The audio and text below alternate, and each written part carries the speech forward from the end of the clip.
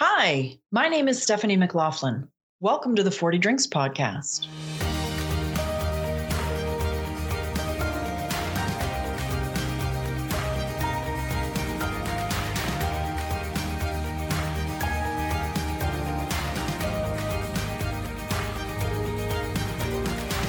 Let me start by telling you a little bit about myself and why I'm launching this podcast. I live in Manchester, New Hampshire, about an hour north of Boston. I've been married for 6 years to a man whose musical tastes lean towards the heavier of metals. In the fall of 2020, we adopted a tiny black kitten who has grown into an enormous parlor panther. He is a sweetheart, but also the devil. And whatever I did to deserve him, I sincerely apologize. And I'm a small business owner. My marketing agency is my baby, and it turned 15 this year, an accomplishment that I'm very proud of. And most relevantly for the podcast, when I turned 40, I did something a little outrageous that I called the 40 Drinks Project.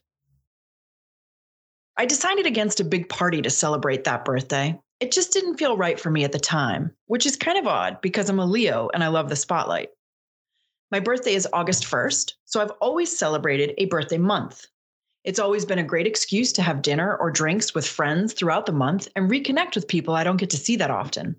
But 40, man, that was a whole different level. It called for something noteworthy, I thought.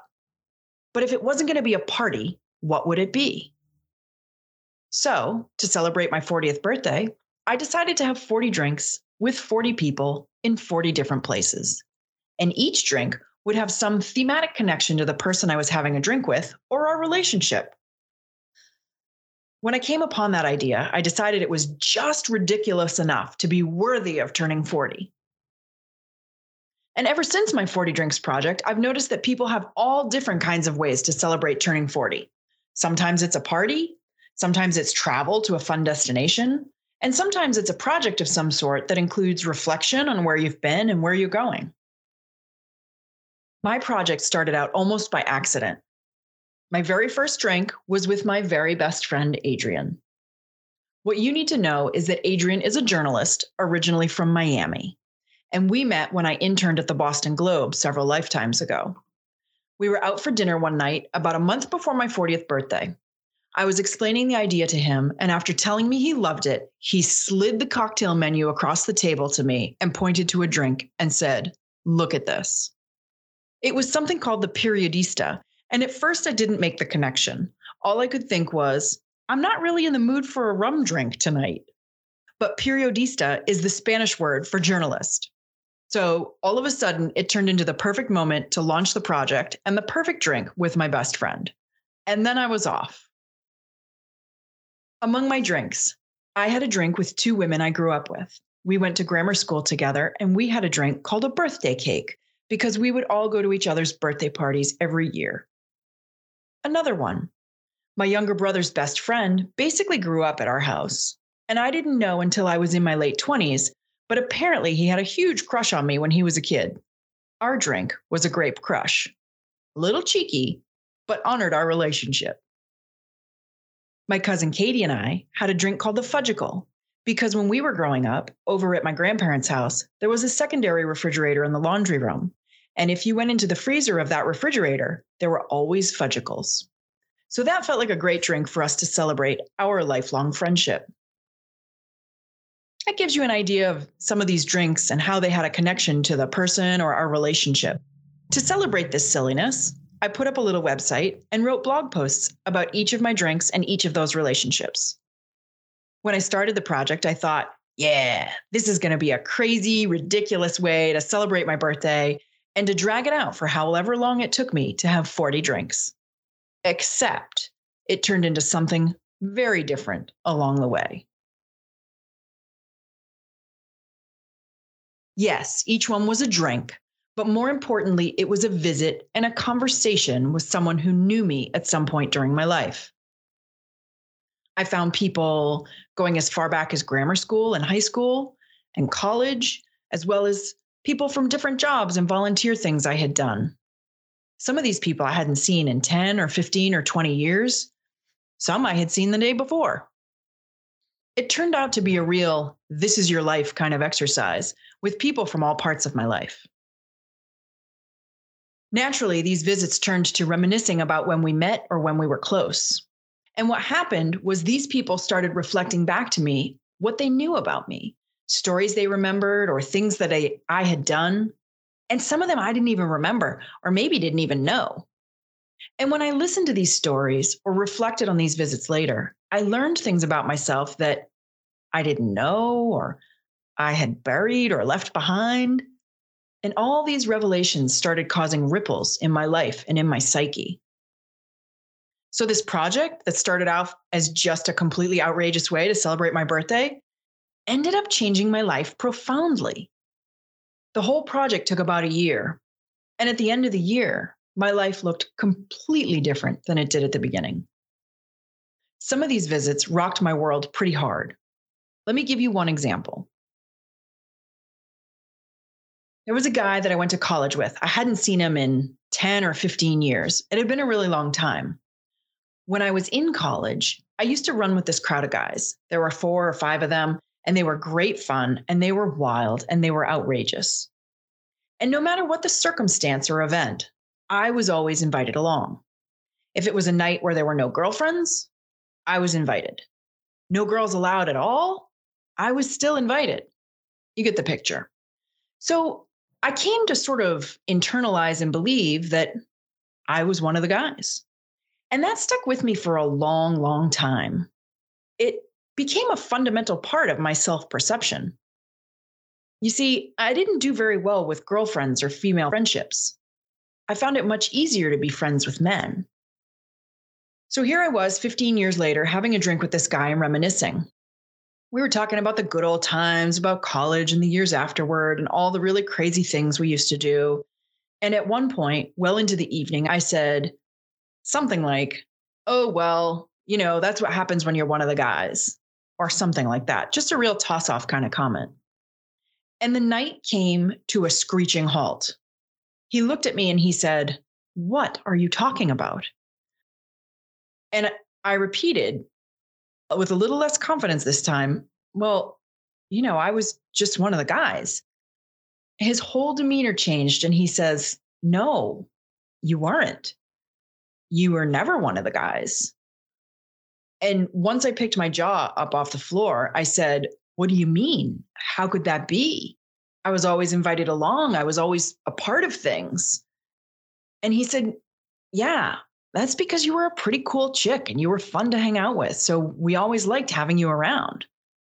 And then he said, "You were definitely not one of the guys." And friends, my entire world tilted as I was sitting on a bar stool in Fort Lauderdale, Florida, drinking something called the Boston Massacre. And while you might think the world tilting was from the drinks, I can assure you it was from the revelation.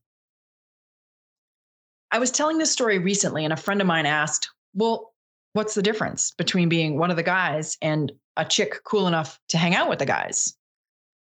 And it took me a moment to answer him. And sometimes it surprises me that I'm still finding revelations all these years later.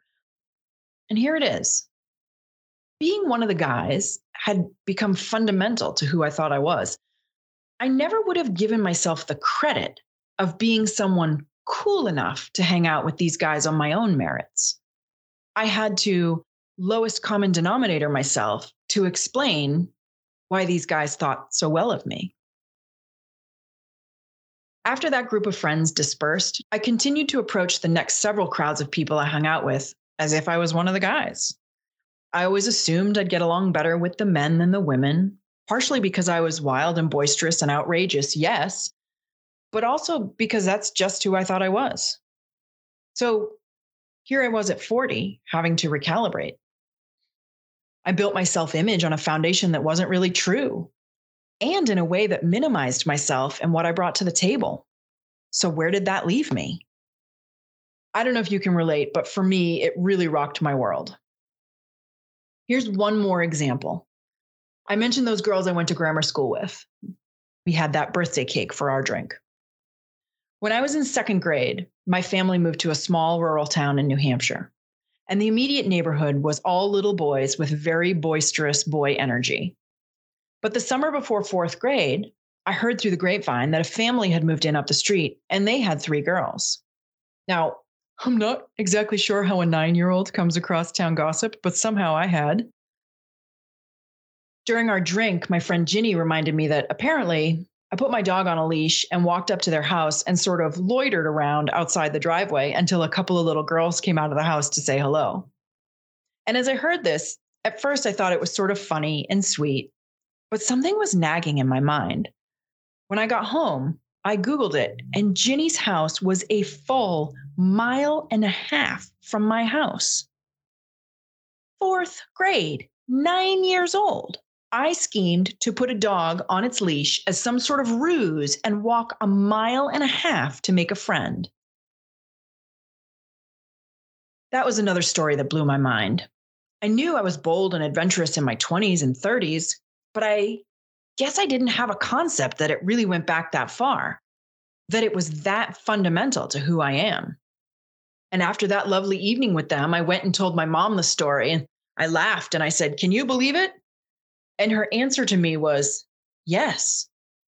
Don't you wonder why we kept you on such a short leash?" Well, that explained a lot about my high school years, let me tell you.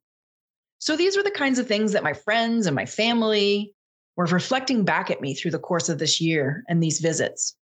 And like I said, it started shifting how I looked at myself and how I thought of myself. Have you ever heard that quote by Wayne Dyer? When you change the way you look at things, the things you look at change. That's what happened to me during my 40 Drinks project. I started changing the way I looked at myself, and I ended up changing along the way.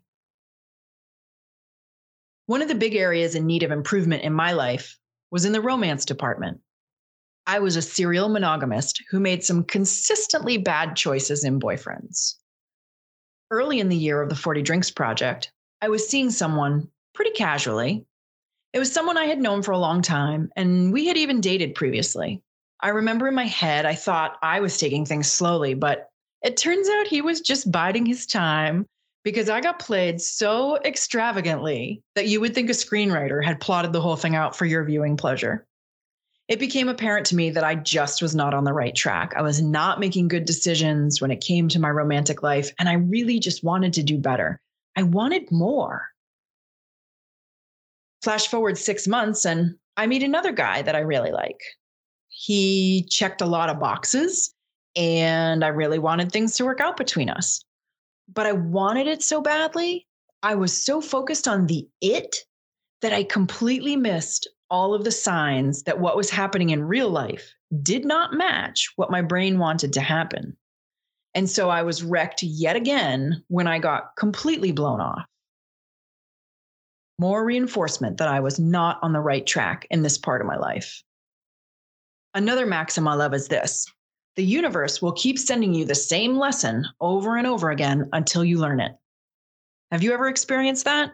When you seem to have the same issue over and over and over again? Well, in addition to the romantic drama, I was also transitioning out of a friend group that had been my core people for about 5 years. And now it just wasn't fitting as well and feeling as comfortable. I don't know if you're like me, but I kept trying really hard to make it fit and make it work, turning myself into knots to just get along and go along.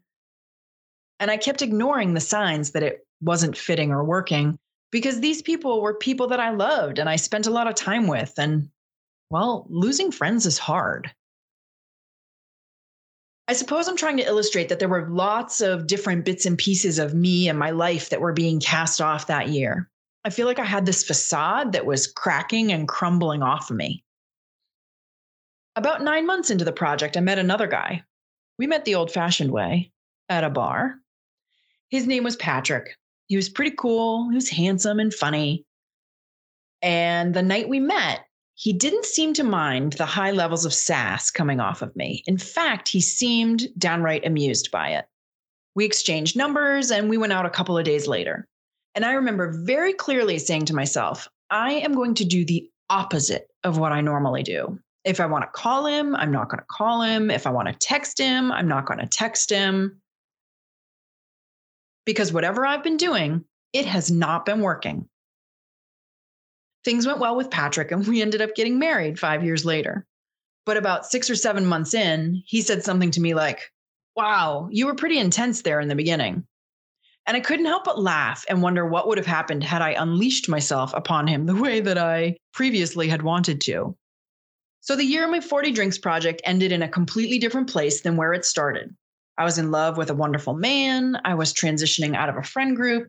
More pieces of my facade were crumbling off, and I was starting to see and feel more like my authentic self than I had in a very, very long time. I know we're just getting started here, but it's not too soon to mention that the 40 Drinks podcast is on Instagram and Facebook as 40 Drinks, FORTY Drinks, all one word. I would be thrilled if you headed over there to tell me what you think so far and if you can relate to what I'm talking about. After my 40 Drinks project, I became fascinated about turning 40 and how other people dealt with not only the milestone itself, but also the inevitable transitions that come around that age. As much as I hate to admit it, I'm not unique. A lot of people go through major life transitions at some time between the age of 35 and 45. Many years ago, I came across a book called Passages, written by Gail Sheehy in 1977. The book's subtitle says it all: Predictable Crises of Adult Life. Gail Sheehy wasn't a psychologist or a psychiatrist. She was a journalist who had turned to research to flesh out her thesis, which is this: from conception to age 18, there are tons of books on development and life stages and what to expect. But once you reach adulthood, there's not really anything out there that tells us what to expect at different ages or phases of our life. Sheehy found that there are indeed general stages of adulthood and predictable passages between them. Now, our parents' and grandparents' lives followed more of a linear progression from step to predictable step, from milestone to predictable milestone. But age norms for major life events have become incredibly elastic, and timetables for these stages have stretched upwards of 10 years. Things that our parents and grandparents would have considered taboo are just plain standard these days. Things like multiple marriages and second families, multiple careers, midlife degrees, success without degrees, survival of diseases that were once fatal, and living so much longer. In her books, Gail Sheehy pioneered the concepts of first adulthood and second adulthood. During first adulthood, there's a lot we do and prioritize and pursue because someone has told us that that's what we should do and prioritize and pursue. We work hard to please and perform for the powerful people who both protect and reward us. We want to win approval and success and validation, but that means that we rely on external authorities and their measurements. That could be parents, it could be friends, it could be a mentor or a boss, could be the media or society at large. Whatever external authority you look up to, trust, or put credence in. Sheehy says, somewhere between 35 and 45, if we let ourselves, most of us will have a full-out authenticity crisis. She calls it the deadline decade. This is the time when we start re-examining what we think and feel and want and stand for. We become more confident in our own inner voice and our own senses and our own experiences than we are the external authorities that we historically looked to for guidance. This is a time of authenticity. We either become or return to who we truly are. And we start trusting ourselves more than we trust other people. It's also a time of panic or anxiety for a lot of people. We grapple with death, whether via contemplation of our own mortality or the decline and loss of our loved ones. The very concept of time changes from we've got all the time in the world to our time is precious and limited. One of the analogies that really worked for me was this. Pretend you're a houseplant and your pot gets knocked over and you've made a big mess all over the floor. Your dirt goes everywhere. Well, when you pick yourself up and start repotting yourself, you're only going to take with you those things that are important or fundamental to you. Some of that dirt you're going to leave behind because it no longer suits you. And that's what happens to a lot of us sometime around age 40, whether it's a few years before or after. Life throws us something that knocks us over, and we have to repot ourselves. Now we can leave behind all the things that were in our pots because someone told us we should have them. Now we know ourselves well enough to know what we want in our pot, nourishing us and helping us to grow and thrive. In our early adulthood, our 20s and 30s, we're busy building a life. But towards the end of our first adulthood, we often start to struggle with things that used to feel easy. Let me give you an archetypical example. I'll start with the female perspective. Let's say you meet this great guy in college and you start dating and you graduate college, and a year or two later, you've been dating for 3 or 4 years. So you should get engaged. And well, now you're engaged and it's been a year or 2 years. So you should get married. Well, once you're married, you should buy a house. And now that you have the space, you should have kids. And the next thing you know, you wake up and you're 37 and you're standing on the sideline of a soccer game somewhere and you just don't recognize the life you're living. It's not what you meant to do when you were young and idealistic and dreaming about your future. Some people, the lucky ones, have chosen along the way exactly what they want. But a lot of people make these decisions based on external factors and then find out that the life they have no longer fits them as well as they want. And now the fitting becomes more important. And that's the kind of stuff that leads to that unpotting.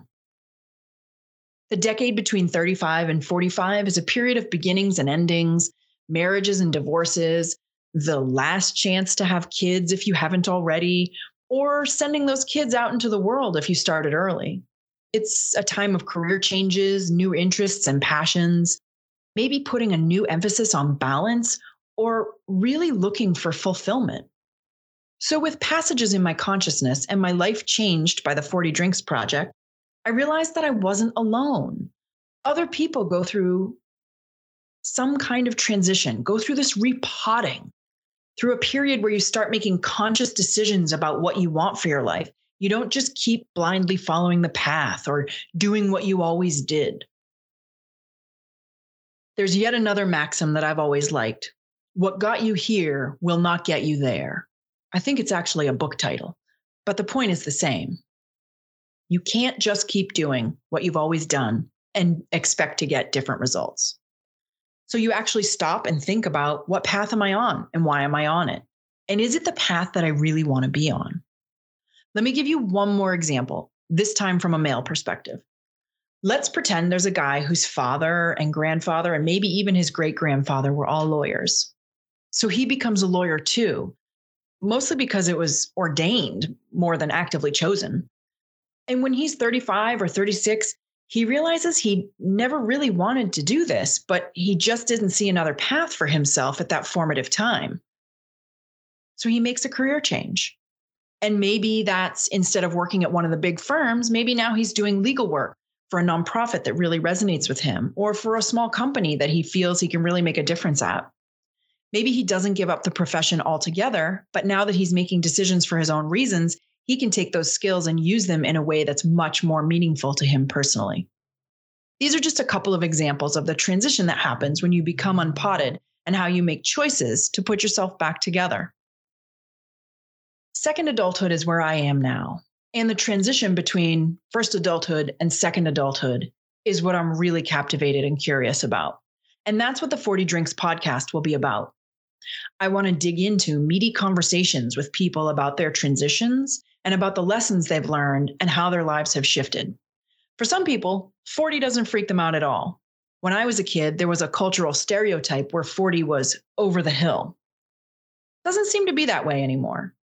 People aren't as freaked out by 40 as they were a generation ago. But the fact of the matter is, even though we may be living longer than those previous generations, 40 is still pretty much the halfway mark for most of us. It's where we start measuring ourselves more by looking forward and how much time we have left than by looking backwards and all the cool or impressive things we've achieved or done. This season on the podcast, we're going to talk about things that many people in the years around 40 face. We're going to talk about confidence.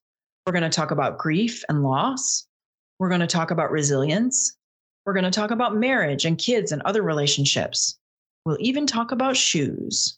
Starting with the very next episode, I'm going to revisit one of the friends I met with during the 40 Drinks Project, and we're going to talk about how she felt like she hit her midlife crisis at age 25. But that didn't preclude her from the inevitable transitions Gail Sheehy predicted in her late 30s. I really hope you'll join me.